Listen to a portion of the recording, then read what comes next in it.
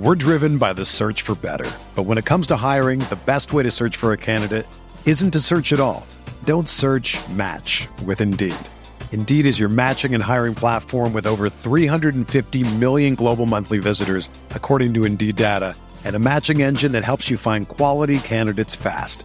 Ditch the busy work. Use Indeed for scheduling, screening, and messaging so you can connect with candidates faster.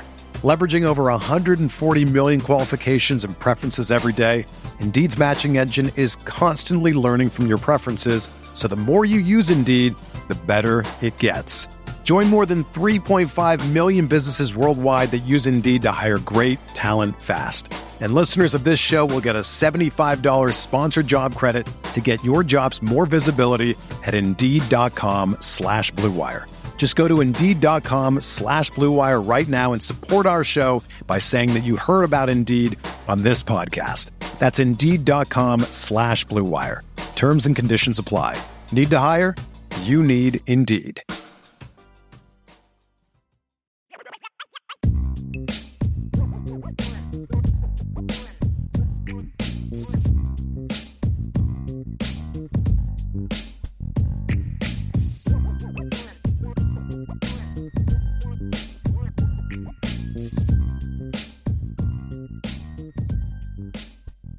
It's mailbag time, Vince. So let's dive into the mailbag. And we've got a lot of questions here that we're going to work through. We have a super chat here from Nick P. starting the Vince Special Teams Breakdown Fund.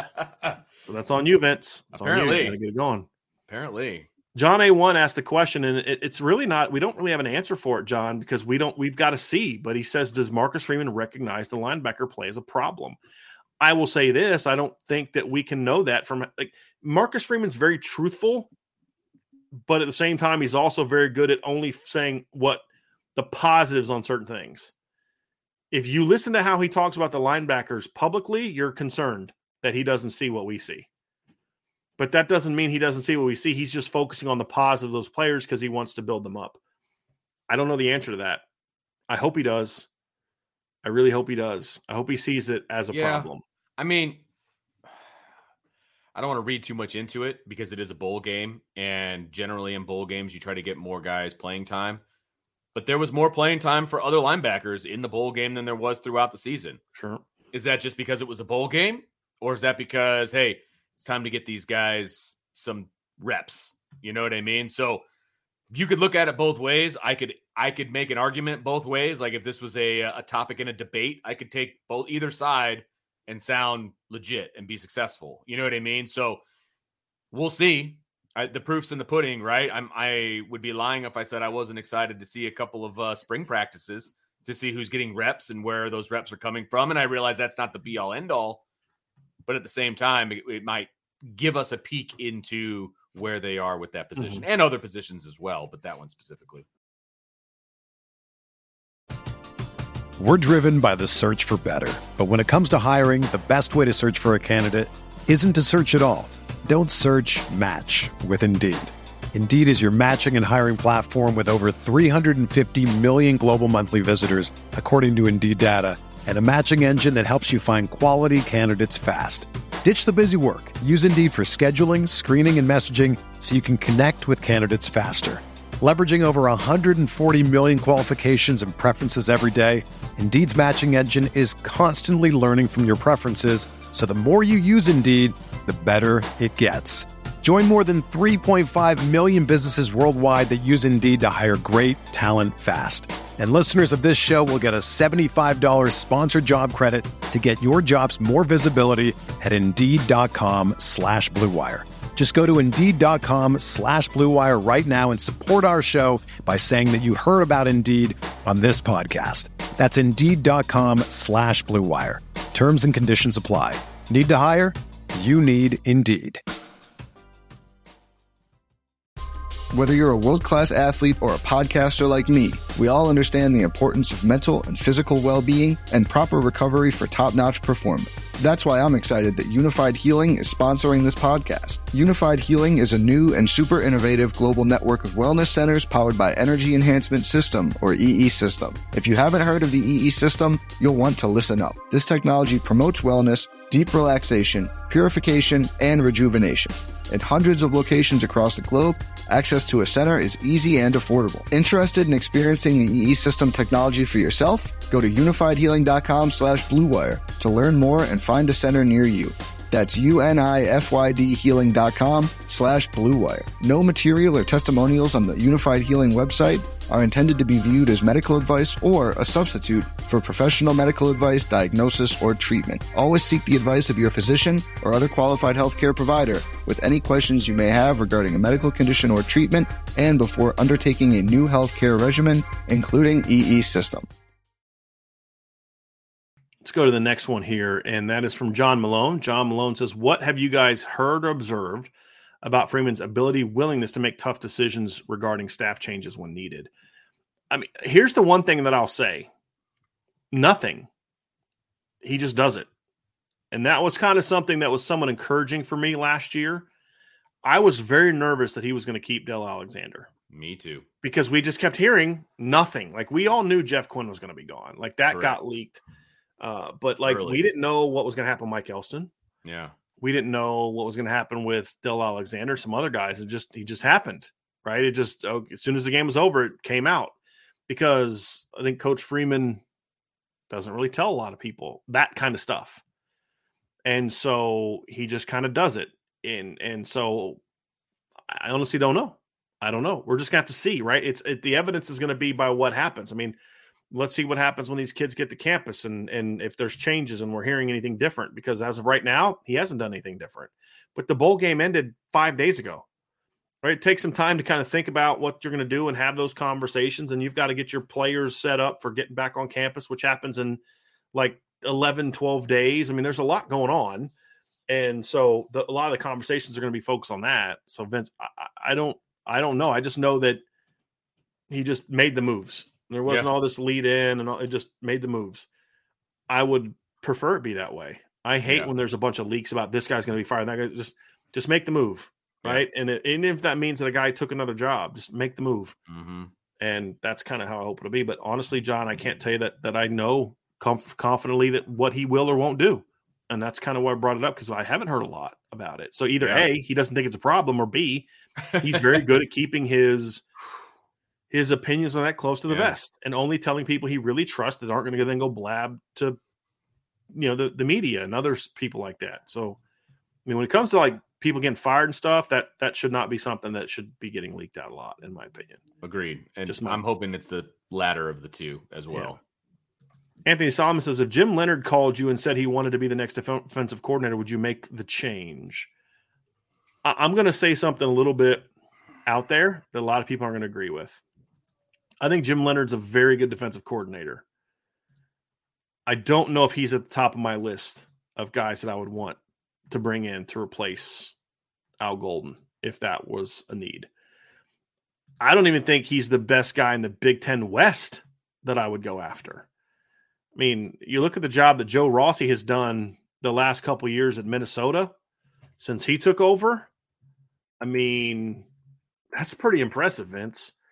And with all due respect, they were a better defense the last 2 years than Wisconsin was, if we're going to be completely honest about it. And he inherited a defense that was pretty bad before, and, he took over in 2019 as the defensive coordinator. In 2018, they gave up 26.5 points per game. Then they were 22.5 and then 30.1. But as it kind of got more to his scheme, they were 17.3 in 2021, and they were 13.8 this past season. So you look at it and say, but here's the difference. Here's my big concern about Jim Leonard. A lot of things that I've heard about Jim Leonard as a coach, doesn't like to recruit. And I cannot, that concerns the heck out of me, because that tells me I think he's a really good defensive coordinator. But the thing about Joe Rossi is he's also a really good defensive coordinator, but he's also a guy that will recruit. And that's my thing, is I need a guy that will recruit and coach at a high level. So if Al Golden leaves and they hire Jim Leonard, am I happy? Yeah, I'm happy. I'm happy. Jim Leonard's a darn good defensive coordinator. I'm just saying, if I had my choice of would he be my number one guy? Probably not. But if he was the defensive coordinator in Notre Dame, would I be happy? Yeah, be happy. I think he's a very good defensive coordinator. Then you'd have to say you're going to rely on Marcus Freeman to be the recruiter. Okay, fine, whatever. But that's kind of where I'm at with that one, Vince. So the key to what you just said, though, is if you were making a change with Al Golden. Right. Like, if just because the question was asked. I mean, no. That's what I'm saying. But like, that's the difference, because the question is being asked that if he called, are you just going to fire Al Golden, get rid of him for Jim Leonard? Right. That would be, and if you just take the names out of it, that'd be real tough for me. If I wasn't already thinking about making a change, that's the tough. Well, I think that's the thing, though, is if the Notre Dame defense was phenomenal this year, we're not asking this question. The only reason this question is getting asked is because the defense wasn't as good as it needed to be. I get that. Right. But I just don't. I'm not. Number one, I'm not giving that kind of power to a guy who just calls me up and says, I want to be there. And you're like, I think it's just a premise. It's just a premise of, if there was interest there, would you go hire a guy? Look, I think you need to be able to make those kind of choices, Vince. I'm sorry. I think you need to. If you are a team that's trying to compete for championships and you know that you can go get a coach that is a very clear upgrade, you do it at the player level all the time. I mean, if you've got a quarterback who's a 2-year starter and, let's just, okay, so you love Ian Book, right? Okay, and Ian Book's, all the things people say about him, multi-year starter. All of a sudden, 2020, Mac Jones calls and says, I want to transfer to Notre Dame. You're telling me you don't say, yeah, okay, cool. And Ian Book gets benched? Of course you'd make that move. Why wouldn't we do that with coaches? That's the difference. Getting benched and getting fired are two different things. Well, but that's what you got. I mean, it's not for Ian Book. It wouldn't feel any different. Well, I'm just saying. But the guy can go coach somewhere else. Different to me.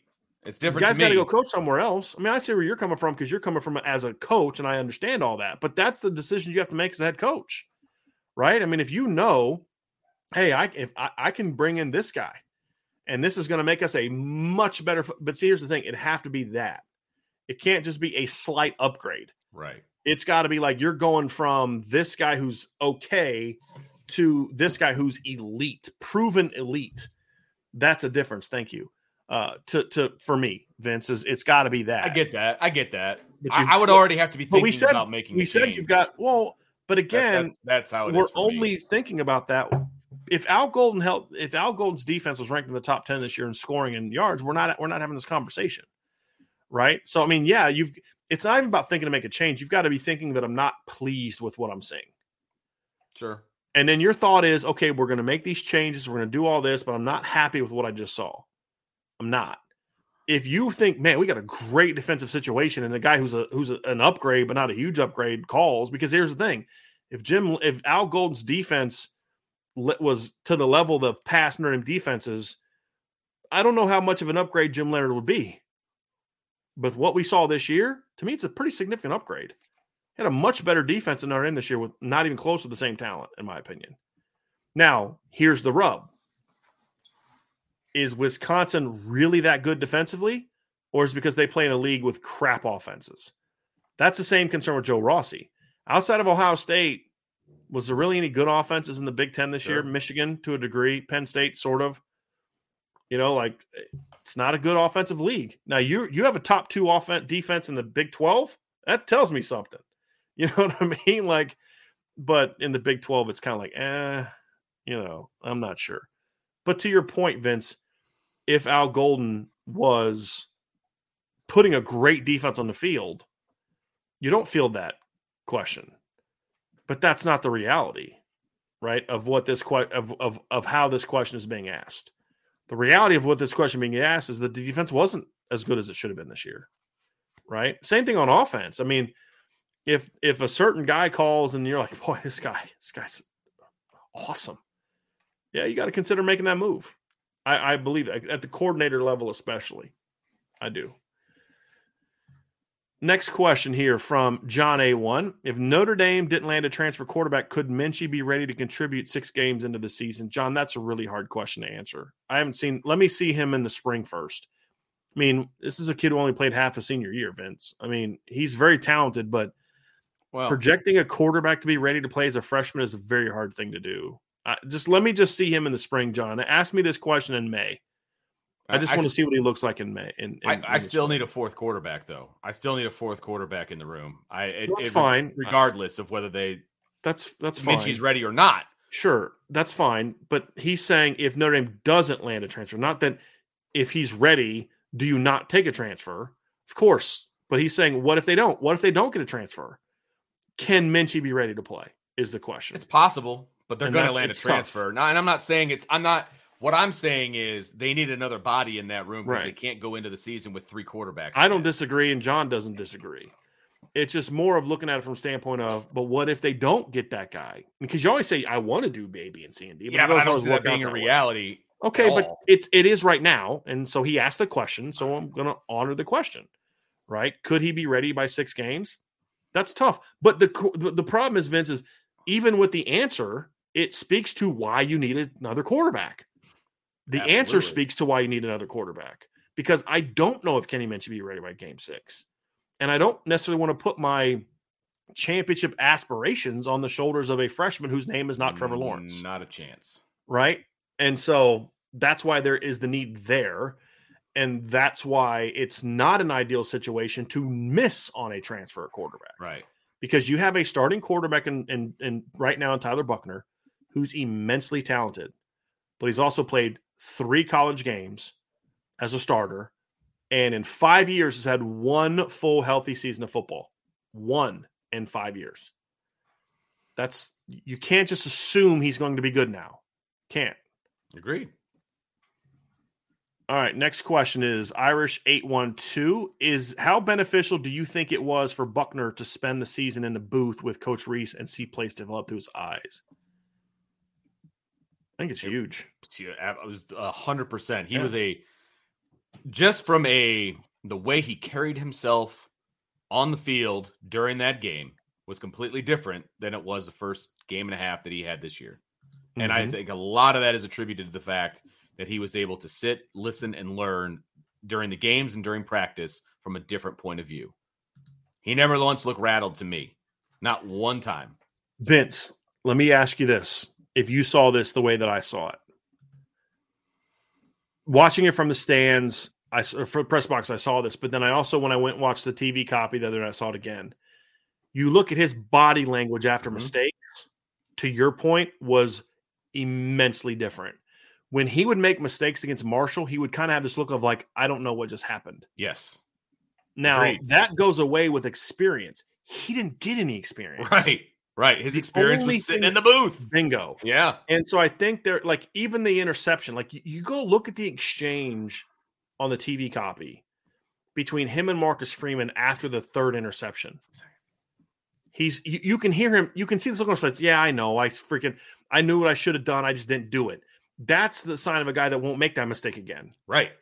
Because he can immediately grasp before being told by the coach what I did wrong. He didn't have those reactions against Ohio State and against Marshall. He had like this, what happened? And I think seeing the entire offense being played out, seeing how defenses react, seeing how to process reads, seeing Drew not make the right decisions, seeing Drew making the right decisions, all of it. Yep. So like Tyler will see in the box what we saw. Dude, why didn't he throw that check down? Did you know wide open Audric or Tyree wasn't that play? Doesn't mean he would have seen it if he was still the quarterback. Right. But now in your head, that is there in your head, which is why you watch film. Yeah, right. Because in film, you can see the big picture view and you now know, hey, I know I can't see it, but I know it's there. Right. Because I know what the call is and I see that guy. So I know if that guy's there, he can't be over here. I don't see my running back, but I know he's going to be there. The throw he made to Braden Lindsey, to me, was a great example of that, Vince. You know where he is. You know where he needs to get to. Throw the ball there. Tyler Buchner doesn't make that throw in week 2. Yes. He doesn't. Agreed. I mean, think about the throw to Braden Lindsey he missed. It's wide open Braden Lindsey. Whiffed on it. In the Marshall game. Yeah. Should have been an 80-yard touchdown. Just missed it. Yep. This game, however, he's like just throwing it out there with touch, letting Braden – because what did we say? He didn't put any touch on that ball. Right. He just zinged it out there. Right. Yeah. This was a kid who mentally showed a much more firm grasp of what he was seeing, even when he made mistakes in real time. Right. And that's why there's hope that, hey, eventually he starts eliminating some of those mistakes. Because that's the other big thing is he's got to eliminate those mistakes, Vince. Right. Like he can't keep making those same mistakes. Agreed. John A1 asks, is Al Golden always going to lean towards his 2-gap tendencies? How does Coach Freeman ensure his sound aggressive philosophy is reestablished? So what we've talked about on the show, Vince, is that Notre Dame used its defensive line too much to be gap eaters. even though they don't have the personnel for that. Yeah, they don't have the personnel for that. Yeah, and that's where the question comes from. So I mean, you're the head coach. If that's the kind of if you want to let Al Golden run his defense, then that's on you. If you want him to run what you want him to run, then that's on you too. I mean, that's the be all end all for me. If Marcus Freeman wants something, then he doesn't need to ensure it. He just needs to tell him, like, dude, this is what we're doing. So it really just depends to me what Marcus Freeman wants this defense to be. Right. Does he want it to be a two-gap technique team, or does he want it to be more like what he ran? When Al Golden got the job, Marcus Freeman was very clear that he was going to let Al Golden run the defense. Right. Now, he's had a year of Al Golden's defense. Does that change moving forward? Right. I think we're all interested to see the answer to that question. But the how does he ensure it? He tells him to do it. Like, that's how you ensure it. That's how we talk about leadership, right? You have to be a leader to your coaches. That's how you are a leader to your coaches. Yep. Absolutely. Absolutely. I also think that you mentioned something there, and Vince, and there's a comment in the chat too, is like, I was not pleased with the job Al Golden did this year. But I also feel like this is also a guy that we had mentioned has not been a coordinator for a while. What kind of growing pains would there be? That's what we need to see next is, like, does he have the thought of, okay, next year we're going to keep doing the same thing and the guys will be better at it because they know the system? Right. Or does he say, yeah, they're going to know the system better, but I also need to make sure that I'm making changes as well? That's my concern, because I don't know Al Golden that way. I've met him several times, in the coaching stuff, and he's always been a very pleasant guy, very nice guy. I've always respected him as a person. He was not one of those guys with like big time other coaches and stuff like that. He's always a decent man from any interaction I've ever had with him. But as a coach, I was not pleased with the job he did this year, because it felt like too many times it was, okay, the players aren't getting the job done. The scheme is sound, but the players aren't getting the job done. And I hope that that's something we don't see moving forward. I hope that he adapts. It's like, hey, I'm in college now. I gotta get back to being more of a college coach. That's my hope. Mm-hmm. And that's going to really come down to what are his long-term aspirations. If he wants to get back to the NFL, then he's not going to change. If he wants to stay in college, even as a head coach, then that'll change. And I think that just comes back to where his heart is, to be completely honest with you, Vince. Yes. Right? Because you're not going to – your goal is to get to a level where you need to show that complexity to get back there. Yeah. That's just the reality of it. Next question, David Lowe. Man, David, you just got to work. It's the lack of positivity, man, is kind of sad sometimes. What do you think is a realistic expectation for Freeman in 23, considering we play Clemson, Ohio State, and USC back-to-back weeks, and then have 24 with A&M, USC, and Florida State? Number one, they don't play Clemson, Ohio State, and USC in back-to-back weeks.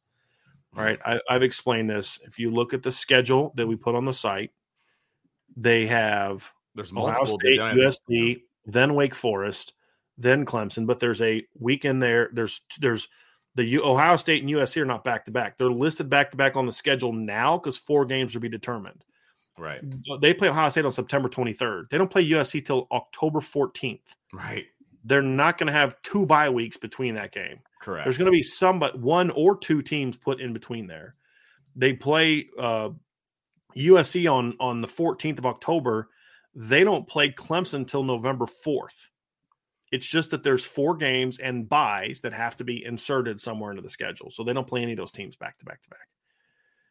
So what are my expectations? Same as this year, to be going in November with a chance to compete for a championship. I mean, 11-1 against that schedule most likely has you with a pretty good shot to get into the playoff. The expectations are playoff, and that's realistic. I hate when people put, what are your realistic expectations, as if we're going to give you an unrealistic expectation. Right. Tell you like 12-0 and win by 50 every game by 50. That's the expectation. What other expectation would I give you, David, other than a realistic one? You may not agree with it, but it may be unrealistic to you, but it's how I think and feel. I'm never going to tell you guys something that I don't believe. And if I do tell you something that I think should happen compared to what I think will happen, I'll tell you. I'll say, hey, look, this team should go 11-1, but based on A, B, C, and D, I think 9-3 is the best they're going to do. Or when we do game predictions, Vince will say, look, this is what I think should happen. I don't know what's going to happen, but something should happen. Mm-hmm. But there's no reason for me to think that 11-1 is not realistic next year. Right.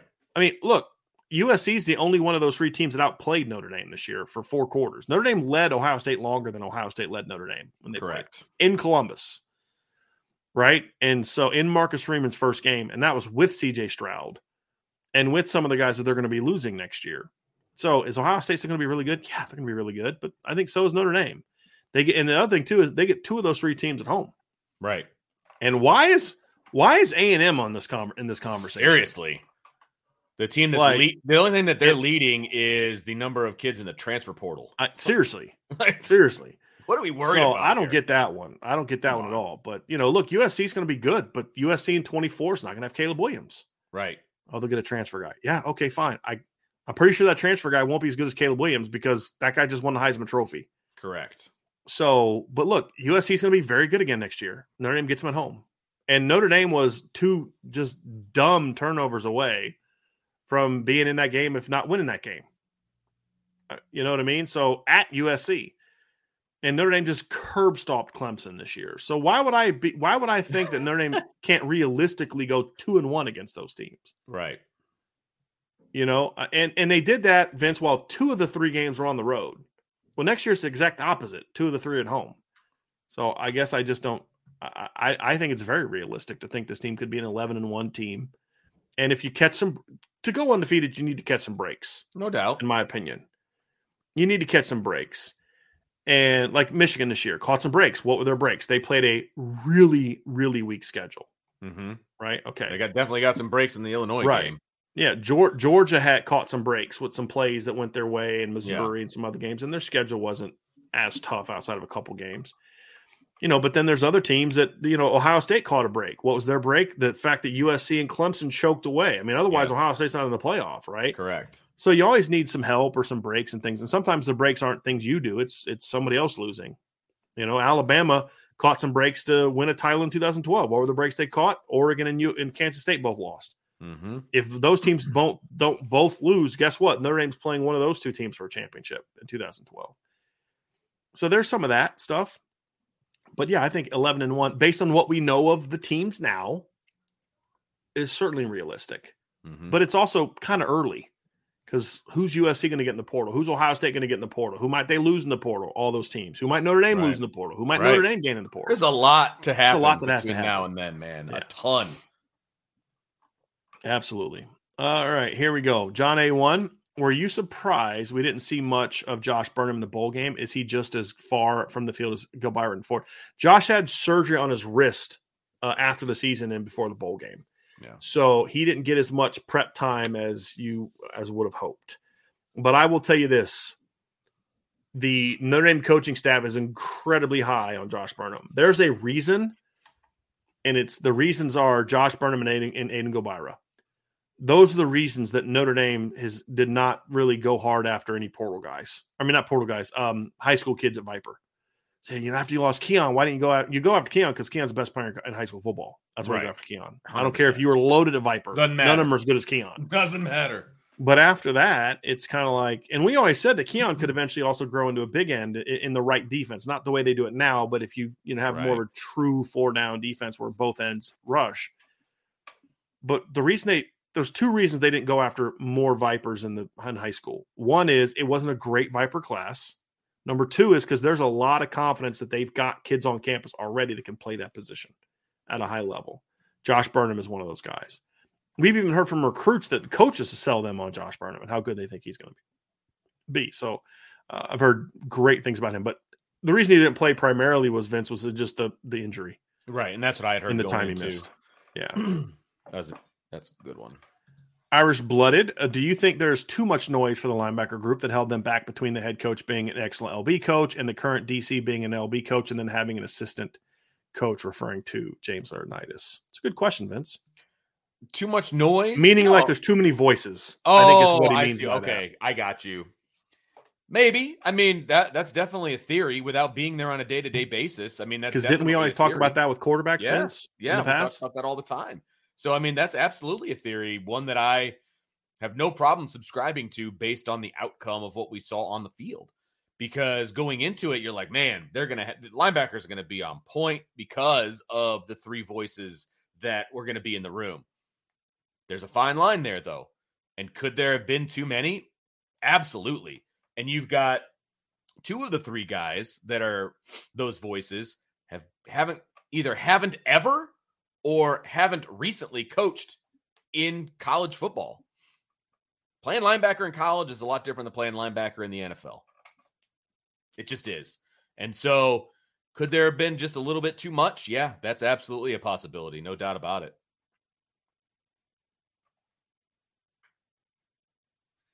This comment right here from Charles Drury. Tweeting right now. Driscoll says Notre Dame's going 12-0 and winning every game by 50. I hate you so much right now. All love. Well played, Charles. Very well played. Very well played.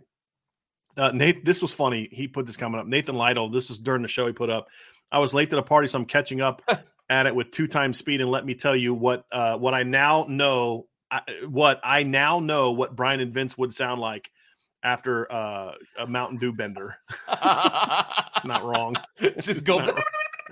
Yeah, he's not wrong. He's not wrong. Oh, I don't know if I'd want to hear us at 2 times the speed. That could be bad. Not at all. Ant VR says, let's say things play out and Sam Hartman starts in 23. What's the likely outcome for 24 if Buckner stays? Does Minchie sit the bench as a sophomore? With that trajectory, Carr may not play until 2027. Well, there's a lot of leaps there, I think. I like the premise. So let's work with the premise that Sam Hartman comes and starts in 2023 and Tyler Buckner stays, which I hope he does and think that he will. Yep. I think Tyler Buckner's your starting quarterback in 2024 unless he gets injured. Agreed. And then you kind of look at it and, does he come back for a 5th year and start his 2nd year? Probably. But now you kind of get into where now you go into 2026 and it's CJ Carr and Kenny Minchie battling it out. I don't think it's a given that Kenny Minchie is going to beat out CJ Carr, first of all. Right. So, it could be Kenny Minchie that's never the starter at Notre Dame. That could be it. That happens, right? Joe Burrow got beat out at Ohio State. People say, well, what kind of mistake that would? No, because at that time, Dwayne Haskins was the better player at that time, right? Joe Burrow eventually got his chance, but at that time, 2018, who was the better player, Vince? It was Dwayne Haskins. Right. Who wasn't exactly a bum. I mean, the guy was a first-round draft pick and, broke every single Ohio State passing record that 1 year as a starter. You know what I mean? So it happens. And that's where you want to be, right? You want to be in a battle where a kid like Kenny Minchie may not start. But I think if in an ideal world, for me, Buckner sits for a year, works on his mechanics, works on just more of the mental game, because what got him in trouble against it was still just some of the processing, that needs to get sped up, but that comes from time. But the mechanics are still a hot mess. The overall mechanics are still a hot mess. Just kind of developing some of that. You sit, and then you got 2 years left to still start. I would hope that he would take both of those. Yeah. That would, to me, be a perfect world scenario. And then you let CJ Carr and Kenny Minchie battle it out in 2026. Yep. I agree with you on that being the best case scenario. And I'll add to the fact that I would also like to see Tyler play a little bit next year as well. Whether it's a package, whether it's whatever. Yes. I want him to play similar to what it was with Jack Cohn's situation. 100%. Yeah. 100%. And the first thing I would say is I'm sitting down with Sam Hartman, and if he wins that job, I'm saying, listen, Sam, here's the deal. Yeah. Anytime we get a lead on somebody, you're coming out. Yeah. Yeah. Number one, we need to keep you healthy. But Sam Hartman doesn't need to go to Notre Dame and put up monster numbers to attract the NFL. He needs to show that he can run an NFL offense. Correct. And he will. I mean, we've heard NFL coaches talk about one of the reasons they value Notre Dame players, like what Sean McVay's talked about this with Kyron Williams, is they run an offense that's really similar to ours. You know what I mean? The team that just won the Super Bowl, right? Which is a good and a bad thing, right? Yeah, I know, right? But the point is that if you go to Notre Dame and you thrive as a quarterback, you're going to get drafted high. Look at Ian Book. Ian Book wasn't that good about college quarterback. I don't care what anybody says. He wasn't. He managed the offense. That's it. They're going to ask Sam Hartman to do a lot more than they ask Ian Book to do as a thrower. If he comes. No doubt. No doubt. And so, you play 3.5 quarters early, look against Navy, give Tyler the last quarter and a half. You're up 35-7. Let him play. Let's talk about Tennessee State. Let's talk about Central Michigan. Those first 3 games are games where you can get Tyler a lot of work. Yeah. And then you get into some games where it's you're blowing a team out or, hey, is there a package? So do you still have Tyler doing what he did with Jack Cohn? Is there that running package? That's something that I think would be worth debating. Do you want him doing that, or do you want him really focusing on developing himself as a passer? I would say do both. Yeah. Let him do that and, be more willing to throw out of those packages. We're going to come out at certain times in the game. The danger, though, Vince, is do you lose momentum with your starter? Sure, I get that. It's a fine line. That's a fair question. It's a fine line, and I am not generally a proponent of 2-quarterback system. Right. I mean, I'm just generally not. Right. It can work if done correctly. And we'll see. I mean, you've got two differing styles at quarterback, and so it can potentially work, but you've got to be careful. Right. You do have to be careful. Yeah. Next question is John A1 asks, if Notre Dame lands Sam Hartman, how does that impact the Notre Dame run game? I think it helps it in a very similar fashion to the way that having Tyler Buchner helped it. It just is going to be different. And what I mean by that is, number one, Notre Dame is not going to run that mesh. I can assure you of that. They're not going to run that mesh. And if they did, Sam Hartman wouldn't come here. No. Why do you think he's leaving Wake Forest? Yeah, exactly. Right? A place where he's thrown almost 80 touchdowns the last 2 years. It's not because he thinks he needs more exposure. He plays in the ACC, right? The ACC just produced the number 1 quarterback to be picked in the draft a couple years ago. They have a guy in Drake May. The records. Right. They had a guy in Drake May that if he doesn't falter down the stretch, his team doesn't falter down the stretch, is going to be in New York. Yeah. Right. Absolutely. I mean, there's no problem with exposure in the ACC for quarterbacks. None. Right. NC State just had Ryan Finley get picked in the first, third round a couple years ago by the Bengals.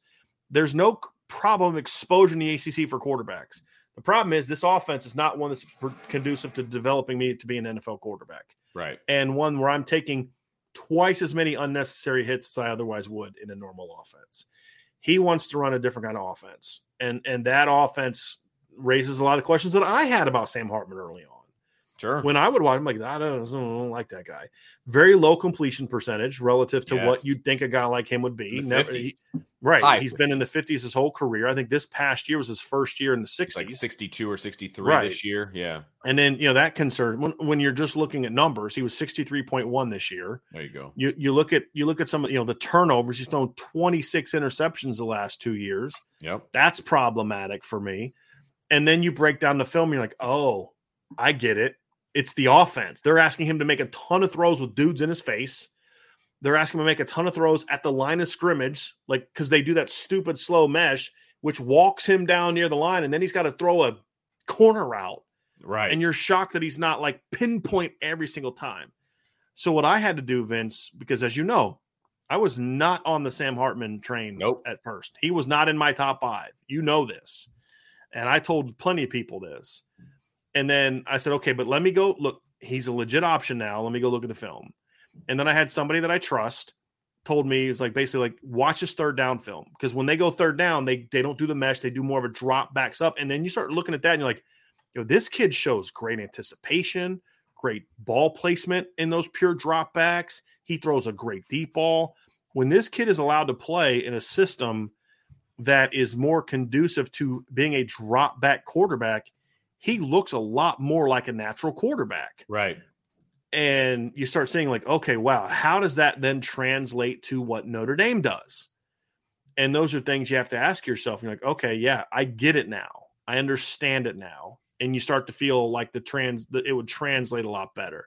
Now, what does that mean for Notre Dame's run game to the original question? Do you want to add anything to that, Vince, before I kind of circle back to the question? I'm with you 100%. You're circling back to the question is look, Sam Hartman as a more traditional quarterback is going to have opportunities to help do more RPOs. Some of the stuff, there's a lot of things that we saw Tyler Buchner do with the pulls and stuff like that, Vince, is stuff that Sam Hartman will be able to do because of the offense he came from. The play action game will still be good, which then makes teams have to respect the run. You can't just dive your 2 safeties down hard because Notre Dame's guards blocking the A gap. Because if it's a play action pass, he can throw it over your head. He's surprisingly good deep ball thrower. I was very surprised by how good he is throwing the deep ball. He doesn't have a cannon, but his anticipation and timing and accuracy when he drops back and throws the vertical game, his back shoulder throws are really good. He's really good at that. That's one of the things he does best, actually. Yeah.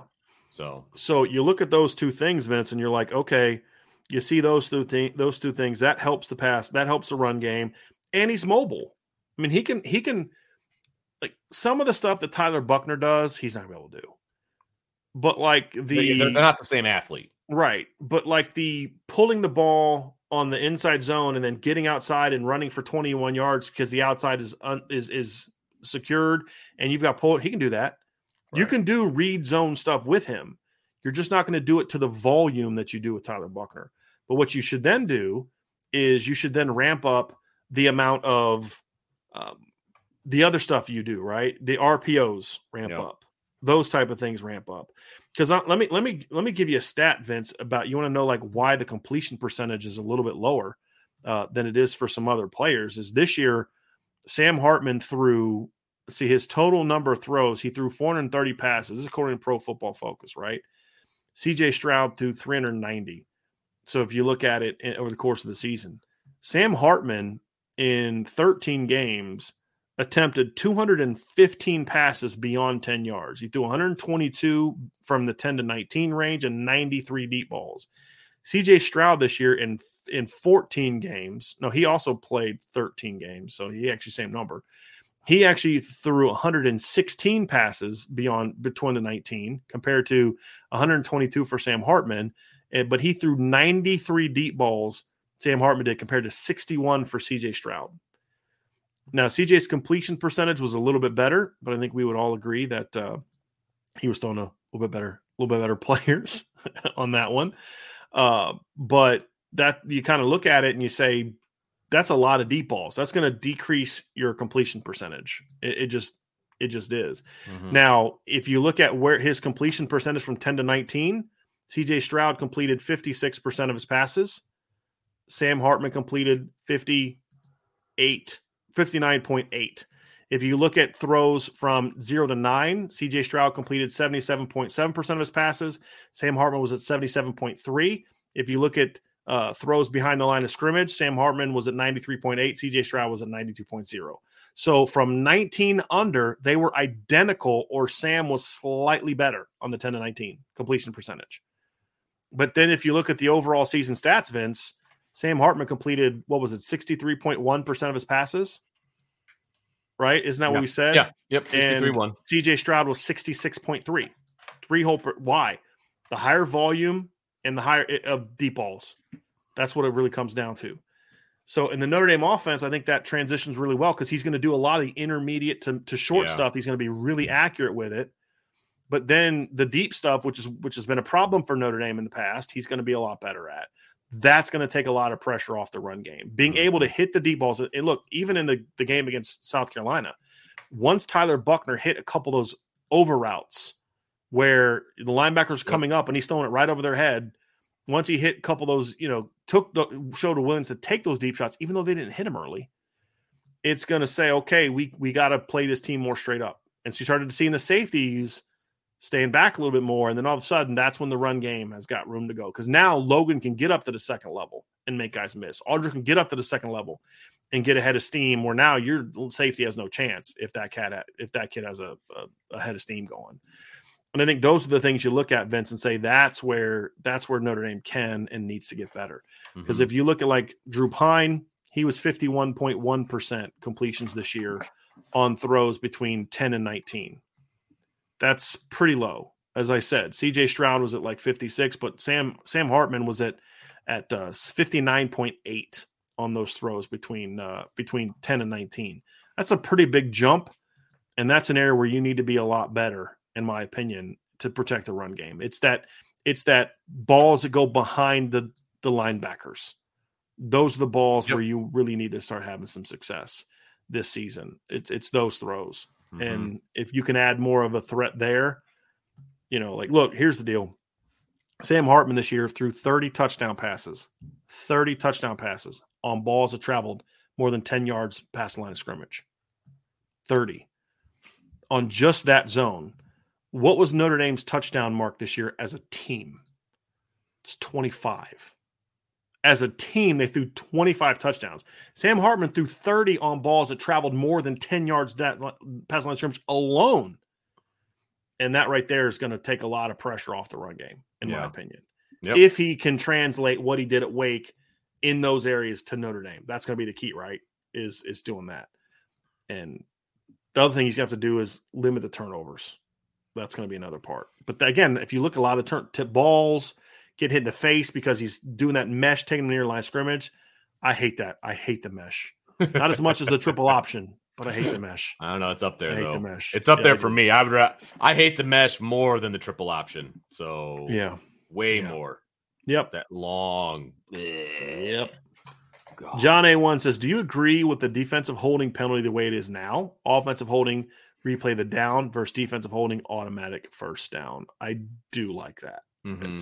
Yeah, what I are your do thoughts too. on that? No, I do too, because the defensive holding really disrupts what you're trying to do. I mean, way more so than offensive holding. I mean, yes, it disrupts things. That's why they're both penalties. But the defensive holding is different because it's DBs usually, and it disrupts the timing of the offense and all of those different things. Whereas offensive holding is usually linemen. So it's a little bit different. And it's from the spot of the foul and all. So, yeah, I have no problem with it. Well, also, the defensive holding is usually in a situation where you've been beat. Yes. And you're trying to not do that. It would be a first down. I mean, yeah. The fact that it's only 5 yards, but it also has a first down. They called defensive holding in the game, I thought, and marched off at 10 yards, I thought. Really? I thought it was 5. I thought so, too. But then I thought they did it. They might have just said the wrong thing. But yeah, I'm okay with it. You know, the only penalty that here's two penalties that to me the punishment is silly. Number one is targeting being an automatic ejection. I think that's ridiculous, especially since they're so inconsistent with like how that USC hit on the Tulane kid is not targeting. Well, he led with his face mask. You still bashed that kid's head, right? Well, but he led with his face. I'm not worried about the defensive player. I'm worried about the offensive player who just got his skull crushed by that hit. That should be targeting to me. I'm sorry, it should be targeting to me. But whatever, it is what it is. So because it's so inconsistent, Vince, you need to get rid of the ejection part of it. Make it like a personal foul. If you get two unsportsmanlike conducts, you're ejected. Make it like that. Yeah. The other one is offensive pass interference is way too strict of a penalty. So, like, to me, if you commit defensive pass interference at 8 yards down the field, it's a spot foul. It's an 8-yard foul. You're telling me that offensive pass interference is the same penalty as a personal foul? Like, the 15 yards for that is got to go. Yeah. To me. That's way too harsh of a penalty for me. For some reason, I thought the NFL was 10. Is that not true? I don't watch the NFL. So I don't. Maybe it's not. I just thought offensive pass interference was 10 in college. yards. It's 15 yards. Yeah, that's crazy. It should be a. You know what they could do is they could make it something where, like, if it's kind of like the defensive pass, if it's within 15 yards, it's a 5-yard penalty. Okay. If it's beyond 15, well, because you can't spot penalty in offense but if it's a 5-yard penalty. Right. I got you. If it's beyond 15 yards, like you prevent an interception. Right, that's a great offensive play, but it's still offensive pass interference. Then it's 10 yards. I mean, you could do something like that, But I think that's 15 yards is way too harsh of a penalty. The reason it's 15 yards in college for pass interference is because it was a 30-yard play that you interfered on, and so you're going to get a maximum thing. Putting a team back 15 yards for an offensive pass interference is just very excessive to me. I don't know if you agree with that, Vince. No, I agree. All right, next question from Broke Neck Boy. Here's an interesting one. Can you guys create the best football team of all time in your opinion with the best head coach, defensive coordinator, and OC with a certain type of offense and defense with players that fit your scheme the best? Good Lord, that's a whole show by itself. Yeah. I told him to bring another one to back make a on roster. Friday. So roster I'm not going to get into, but I'll answer the first part. If I could, like, all time, who would I have? Okay, so again, all time for me is only guys that I've seen play and coach. That's it. That's just guys that I have seen play or coach. My offensive coordinator for me is going to be Steve Spurrier. I always loved his offenses. I'm a big Steve Spurrier guy. So give me Steve Spurrier calling plays in his prime, Vince, and I'm a happy dude. Mm-hmm. I'm a very happy dude. Defensive coordinator, Kirby Smart. Go Kirby Smart on that one. You got anybody else that you'd like to think about for that one, Vince? You're so much more dialed into what coaches do. Yeah. I'm willing to take your opinion on this. Yeah, that's fine. Yeah, I mean, and then head coach, it's hard to not go at Nick Saban on that one. I mean, he's done He's done a great job there. I mean, the guy's won 7 national championships, so it's hard for me not to go with him on that one. So there's a little bit of a modern bias here, but honestly, part of that is because when I was younger, like when Nebraska had those great defenses, I couldn't tell you who their defensive coordinator was. I was 15, 16 years old. Right. I wasn't locked into that then. Right. But like, man, whoever was running their defenses, maybe that's a guy. So I'm going a little bit of recency bias because it wasn't until I was really an adult that I started studying who the coordinators were. And even now, I couldn't tell you who all the coordinators are on all the teams. I just know they're really good on that side of the ball. So that's where I'm going with a little bit on that one, Vince. Yeah, I like that. Coleman Smith asks, are all the senior linebackers expected to come back in 2023? As of now, yeah, it's my understanding. It's my understanding. When you need mealtime inspiration, it's worth shopping Kroger, where you'll find over 30,000 mouth-watering choices that excite your inner foodie. And no matter what tasty choice you make, you'll enjoy our everyday low prices, plus extra ways to save, like digital coupons worth over $600 each week. You can also save up to $1 off per gallon at the pump with fuel points. More savings and more inspiring flavors make shopping Kroger worth it every time. Kroger, fresh for everyone. Fuel restrictions apply. Another day is here, and you're ready for it. What to wear? Check. Breakfast, lunch, and dinner? Check. Planning for what's next and how to save for it? That's where Bank of America can help. For your financial to-dos, Bank of America has experts ready to help get you closer to your goals. Get started at one of our local financial centers or 24/7 in our mobile banking app. Find a location near you at bankofamerica.com/talktous. What would you like the power to do? Mobile banking requires downloading the app and is only available for select devices. Message and data rates may apply. Bank of America NA, member FDIC. Scott Yerbick asks, with how stocked the running back room will be next season, do you think Chris Tyree will get lost in the mix, and could he be better for him to transfer, not wanting him to transfer? Look, I'm not going to speculate on whether guys will transfer, if I think they should transfer. What I think is that if Chris Tyree comes back next year, and I hope he does, I would hope that the Notre Dame's coaching staff is going to do more to find a role for him. Yes. As a runner and receiver. Biggest regret. Yes. 21 and 20 personnel needs to be a much bigger part of your offense next year. And Chris Tyree is in the game almost every time you're doing that. Yeah. 100%. Now, are there things that I would do with him as a receiver? Yes. I've always said that. Would I make him a full-time receiver? No, I wouldn't. But do more where you're getting, and they've done that, getting him screens, do a now screen to him in the bowl game, do things like that. Are there things like that I would do with him? Yes, I would. Would I do that little tunnel screen where remember how Oklahoma State used to do that all the time, where they would have their slot receivers, they'd have like a back out of the backfield, and he would just kind of go downfield and just blast the linebacker, and they would pass it, and they'd bring a receiver over top underneath, and they kind of run like almost like a tunnel screen, but the offensive linemen were getting downfield. It was the receivers and the running back that were getting downfield blocking. I would do stuff like that with Chris Tyree. Just drop that sucker right over the top and then just let him go. Stuff like that I would do. Now, technically, you're putting him at receiver, but he's not a receiver. He's not a receiver. ESPN thought he was a receiver and listen to the broadcast. It's ridiculous. Well, they're using him a lot more like a running back in this game. That's because he is. He is a running back. Shocker. Jaden Thomas plays tight end. And it's like, come on, guys. Did you guys do any prep for this game? Like, no, seriously. They just showed up. That's all they did.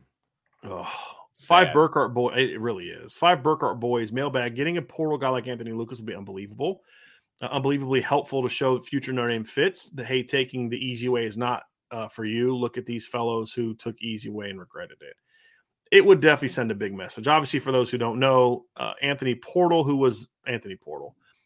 Lucas, who was the top defensive lineman on the board for Notre Dame in 2023. And for a while there, it looked like Notre Dame had a really good chance to get him. He ends up kind of taking the other things of that going recruiting and going to Texas A&M, and he's in the portal now. It was regret. I don't know that by the end, if Notre Dame was even number 2 by the end. I think he had it was like Miami and A&M. It's like he was a kid who early on was like the academic aspect of it early on. But once he became a 5-star and had all these other schools, telling him all the other things, his priorities shifted. Mm-hmm. And that happens with kids. I had a parent of a big time player this year tell me, yeah, but my kid's a 5-star now. So that changes things. And I'm like, it's like one of the worst answers I've ever heard from a parent. Wrong. And so it's just one of those things, Vince. So I don't know if what happened to him changes that. Or if he just say, I still want the same things, but I'm going to do it somewhere other than A&M because this place is a dumpster fire. I don't know the answer to that. I do know this, that Notre Dame would certainly have very high interest in him if he had interest in them. You're right. There's no questioning the Notre Dame. They're going to reach out. The question is the Anthony Lucas interest. And that's the part that would surprise me a little bit. Yeah. But if they could make it happen, that'd be great. Yeah. That'd be great. And it would send a message like, let's just say Keon Keeley's freshman year doesn't go as planned. Or let's say Keon Keeley has regret in May. Let's come on back. Hey, man. Come on back. You can get out of here. You can get out of here in NLI, man. You can get out of that because, look, Anthony Lucas thought the grass is green on the other side too. Yeah. And, but right now, if I had to predict, I'd be a little surprised. I'd be a little surprised by that. I would. We can all hope, though. Yep. Robert O'Day says, could losing Michael Mayer benefit Tommy Rees? Has to spread the ball around. I'm going to say something, Vince, and I don't know if you're going to agree with me on this or not. I think there's way too much emphasis on Tommy Rees being the reason Michael Mayer was controlled and it not being a quarterback issue. Because what I saw was several times where the play was designed to go somewhere else and the guy was open and the quarterback just locked in on Michael Mayer. I don't think that was a Tommy Rees thing. I think that was a quarterback thing. And to a degree, I understand it. That's the best tight end in college football. And I'm not sure what I'm seeing. So I'm just going to lock in on that dude. Plenty of times where we saw somebody else was the primary target and the quarterback keyed in on him. So I don't think it was necessarily a benefit. Not having Michael Mayer is never good for you as a coach. Right. It's taking just your best getting player your off the quarterback field. right. Getting your good thing. Right. Exactly. I'd rather have more 11 personnel and Michael Mayer. Right. It's just that's not what your team was this year. So, like, if you could have given me what the offense we saw on Saturday with Michael or on Friday with Michael Mayer at tight end, who's stopping that? Nobody. It's just then, but also use Jaden Thomas on those routes more, right? And that's and at times we did. That's quarterback. That's the difference. Now, I think it benefited Tyler Buchner to not have Michael forced Mayer him to a degree because forced him to do that, other things. I get that, but again, I will take Michael Mayer on the field all day long. All day long. You can't take your best player off and say it's good for the team. Agreed. It just, it's just not, that's not good. Here's a question I've been back and forth on, Vince. Would you take CJ Williams as a transfer after him decommitting? Not blindly. Not blindly. There would have to be a conversation. Very, very long conversation. Yeah, there would just have to be a conversation. So it wouldn't be hey, I heard you're in the transfer portal, come on back.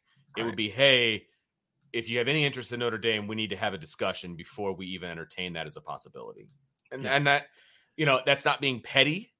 That's just looking out for your locker room and the team and all of those things. Look, the kid's got talent. There's no doubt about it. You could use his talent. I'm not saying that. But the manner in which the decommitment happened is something that needs to be discussed. Yeah. That's what you're talking about. I want to stay closer to home and all that. Yeah. You know more about it than I do, but from my angle, there needs to be a discussion. For me personally, I would not recruit CJ Williams to come to Notre Dame. I would, however, be open to bringing him in if he pursued us. Because it's kind of like, okay, you made it very clear staying out west was important to you. Staying in LA was important to you. So now I'm going to recruit you and bring you here. But what if you're not playing for us a bunch next year? Are you going to get mad again and want to go back closer to home? Okay, well, you can't sit out a year after that because you can only do that one-time thing. But are you going to be happy? I mean, you made it very clear that you didn't want to be here and you want to stay closer to home. You made that very clear last year. Right. We felt as a staff that, we'd gone and got the visit and everything went good and you said you wanted to be here and then you bailed. Okay, cool. It is what it is. But for me to want you back, I got to know that you realize that you made the mistake, that you went for the glitz and the glamour and decided to sign with a coach who didn't even offer you a freaking scholarship when he was at Oklahoma, right? So shocker that he wasn't making you a priority at USC. Yeah. I really believe, and I know others have said this, and I really believe this. I think that he went after CJ Williams to create the modern day pipeline and prevent Notre Dame from getting into modern day. That's why I think he went after. I don't think he had any intention of ever building his offense around CJ Williams. But CJ fell for it. Well, that's on you. right? That's on you, and that's on you and your family. You guys fell for that. So that's cool. You want to transfer now? You need to pursue me. And if you pursue me, then I'll be open to it. Yeah. And it's not about pettiness. It's about I've got to know that we're not going to be left at the altar again. Mm-hmm. Like, let's say hypothetically that Peyton Bowen jumped in the portal after year one and wanted to come back. Hey, look, man, I'm not spending a second recruiting you. Here's the steps. If you want to be at Notre Dame, here's the steps you need to do. It's up to you. I'm not going to come visit you. I'm not going to talk to you. We've already said everything we need to say. You know everything you need to know about Notre Dame. If you want to be here, here's what you need to do. Yeah. Because I'm not getting left at the altar again. If you want to be here, great. Here's the paperwork. Sign it. But if not, I'm not wasting any time doing that again. Because you do all this work, and then all of a sudden, let's say hypothetically that Notre Dame reaches out to CJ Williams. They like him, and they hear some good things. They're doing all this kind of stuff. Right now, UCLA is not really ready to move on him yet. They're not really super interested. And Oregon's not really super interested in him just yet. And you go through all this process of you think you're going to get him, and then 2 days before he's about to sign and the semester's about to start, UCLA calls, hey, we missed on the kid we wanted. Right. Now, look, we love you. We want you. Oregon misses on 2 guys that they want. Hey, here's a little NIL offer. Come play at Nike. You know? Mm-hmm. What do you think he's going to do? I'm worried that right now, based on his history, that he's going to take that offer last second. Mm-hmm. Same thing with Peyton Bowen, right? Now, if Keon Keeley jumped in the portal, a little different story. Not because of the player he is, but because of why he went to Alabama. He realizes, okay, I think this is truly better for me. It was a whole different deal. He told me up front. He was always straight. It was very honest. It was very upfront, very professional, all that kind of stuff. These other kids, it's not the case, Vince, to me. Right. So you got to show me that you want to be here. Mm-hmm. Right? Because I need to know you guys want me. We did that for a whole freaking year last year. Right? What can we possibly tell you about Notre Dame that you didn't already know? That we didn't sit there and tell you in your home when you told us you were still going to come. So do you want to be here or not? That's up to you. That's how I would handle it with kids like that. Yeah. The kids that were there, that decommitted, that maybe you didn't always feel were always as upfront as you wish they would be. That's what I would do. Mm-hmm. And because I don't want to set a precedent that if you make a decision and it doesn't work out for you, you can just come running back to us. We'll be your sloppy seconds. Right, exactly. I don't want to set that precedent. Now, are there times that I'll do that? Yes, there will be times, but not for kids who flipped last second. You're going to have to show me a lot more, Vince. Is that petty? It's not petty. It's protecting what you're building, in my opinion. There's something to be said about guys who want to come to Notre Dame and they sign on the dotted line. They are loyal throughout, right? There's something to be said for that group of guys. And you are building something at Notre Dame. You are trying to create a foundation for what you visualize as what Notre Dame is going to be as a head coach, right? Some of these guys, and CJ Williams falls in that category, just kind of ignored that, almost spit on it and turned the other direction with the way he handled it. And I like the fact that you brought up Keon Keeley because he handled it the correct way. Right. This was not handled the correct way. Peyton Bowen, not handled the correct way. Like Anthony Lucas, he didn't tell you he was coming and then change his mind. Right. Exactly. You lost him. That's a different deal than a kid that was committed to you and flipped at the last second. So, no, it's not petty in any way, shape, or form. You are protecting, as a head coach, you are protecting what you are building, and you need to make sure that whoever you bring in is going to be a part of what you are building. And if they are going to be contrary to that, regardless of the talent on the field, you have to make sure that is protected because that is your number one job as the head coach. Right. Right. And 10-Day says the same thing. Like you have to let him reach out first. Now, I think CJ's a good kid. I do. I think CJ's a good football player. I think that they've kind of out-recruited him in a couple positions with the guys they have, but I still think he's a good football player. So if he reached out to me and did the legwork to truly show me he wanted to be here, that's key. You're not going to take any other visits. If you want to be here, you're going to do it, and you're going to do it quickly. Right. No hemming and hawing. You want to be here. You've visited here how many times? You know everything that there is to know. You either want to be here or you don't. Make a decision right now. You've reached out to us. Make a decision right now. I'd take him back. This isn't about whether I would or wouldn't take him back. I'd take Peyton Bowen back, but the circumstances would have to be different. Yep. It's not pursuing you anymore. You got to pursue us. That's, again, it's not the same thing for every kid you didn't get. It's for those kids different. that committed to you, were committed for a long time and flipped. This thing, CJ Williams was not committed as long as Peyton Bowen, but he committed over the summer and then flipped right before signing day. It's a different deal. Same with if Devin Moore wanted to transfer to Notre Dame. Same deal.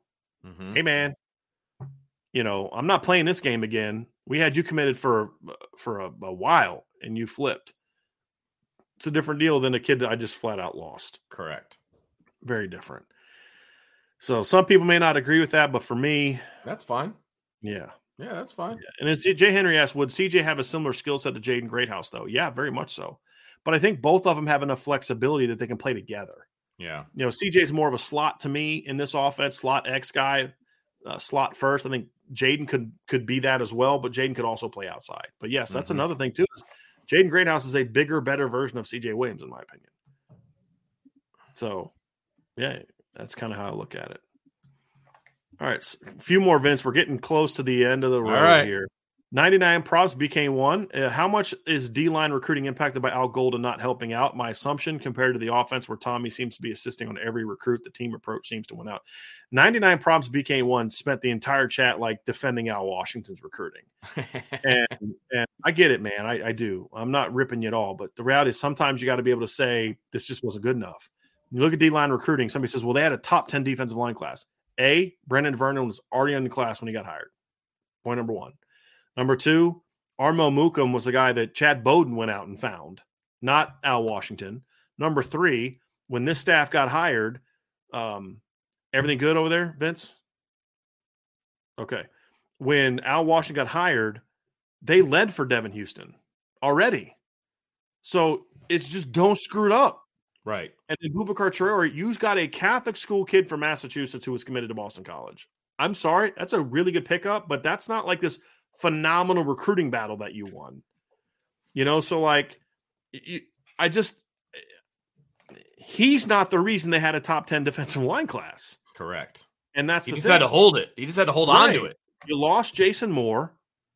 You say, okay, well, there's nothing he could have done about Keon Keeley. Maybe, but there's definitely something you could have done about Jason Moore. You got beat.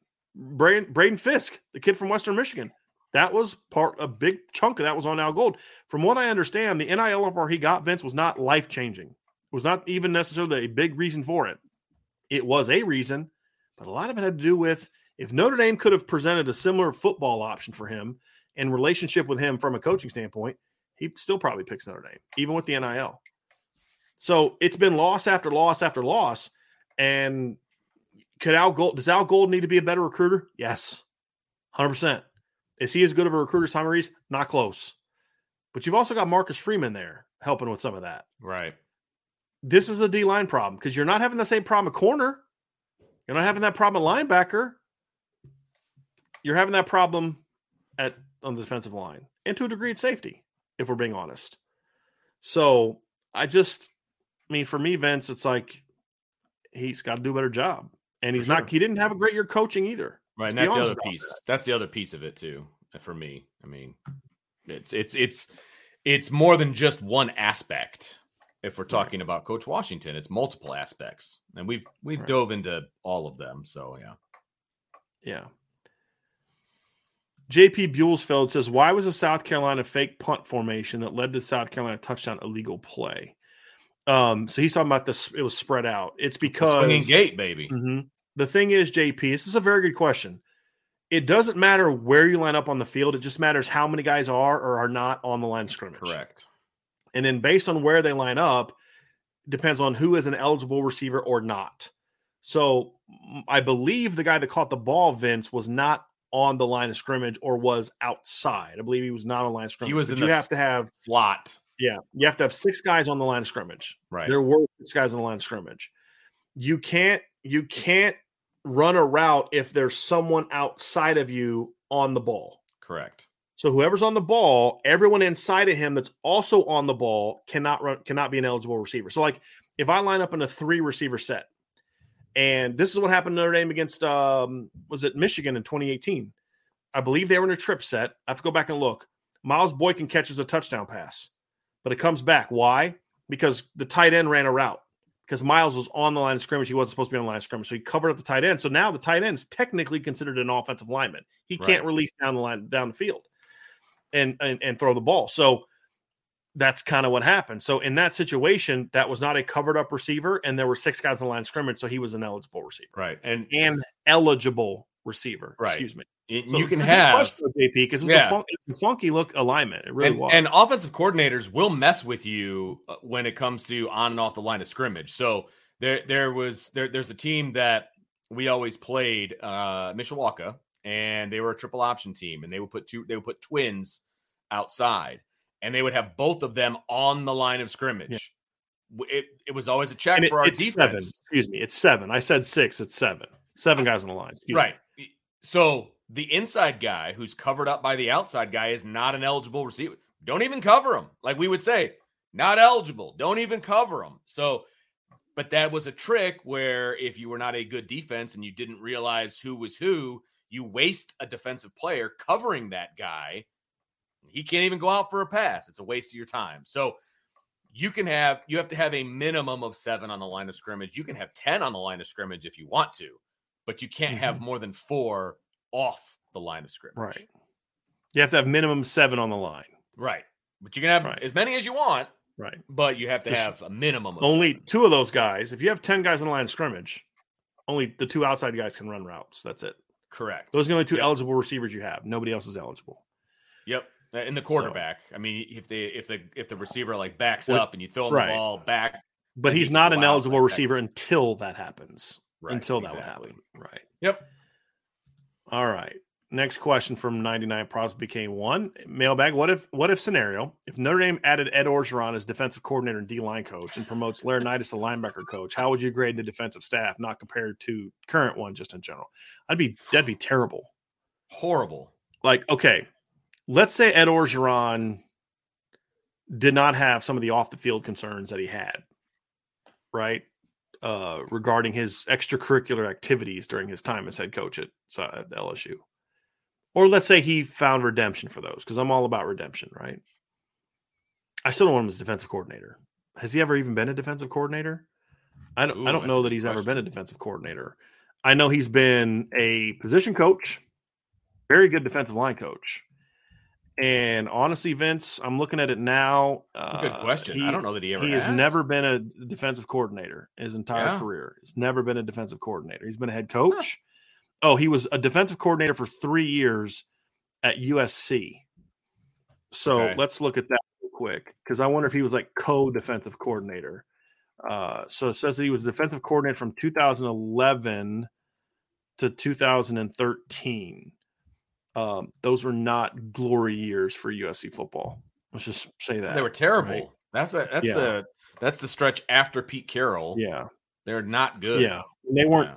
Their defense was okay-ish, but they gave up over 20 points every time. So I would not want him as defensive coordinator. Now, if he found redemption as a human being, would I be interested in him as defensive line coach? Yes, I would.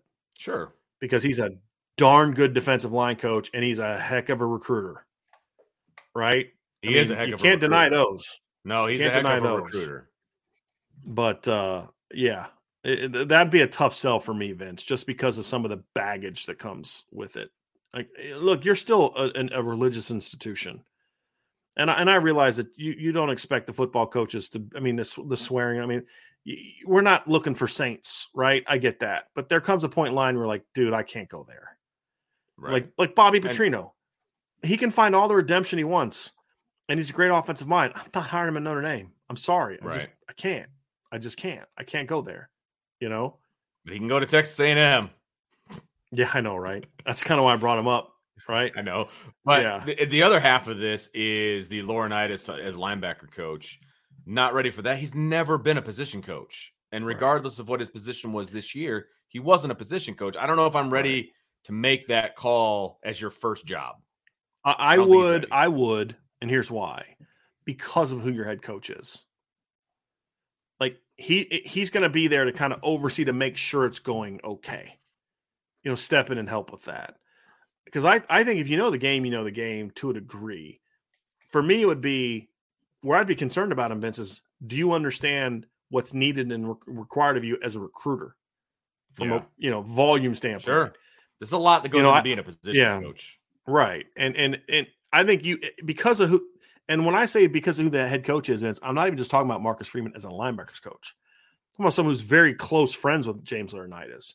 As long as Coach Freeman understands, like, dude, you got to pull some of the slack early on to help get him where he needs to be. Because to your point, Vince, I don't just turn him loose. Todd Light was a phenomenal cornerback in college and a really good pro for a long time. And it took some time for him to become a coach. And even then it was like, did he really like it? Autry Denson, Notre Dame's all-time leading rusher, terrible coach. Mm-hmm. Like, if we're being honest. A mediocre coach, terrible recruiter, which made him a bad coach. If you can't recruit in college, then what value do you bring? So there'd have to be a coach, you need to pick up some of that slack until he gets his feet wet. That would be my thing, Vince. But it's an exception to my normal rule, Vince. It's an exception because of the fact of the relationship he does have with Marcus and Coach Freeman's experience coaching that position. That would be my thing. So, but you'd have to have. But see, here's what wouldn't work. I wouldn't bring in Ed Orgeron as the defensive coordinator. So the whole premise, I don't even care about James Laurinaitis, and so who's your defensive coordinator going to be? That would make for, because a lot of defensive coordinators are linebacker coaches. So I just, I'm just not, I'm not sure how I feel about that one. I'm really not sure how I feel about that one. That one really, that's a tough one, man. Just because there's attractive things about Ed Orgeron. Really good D-line coach, really good recruiter. He would bring tremendous name recognition, right? Like, wow. You have a national championship winning guy on your staff coaching your D-line. I don't know if you lose Jason Moore at that point in time, but the off the field stuff, man, I can't.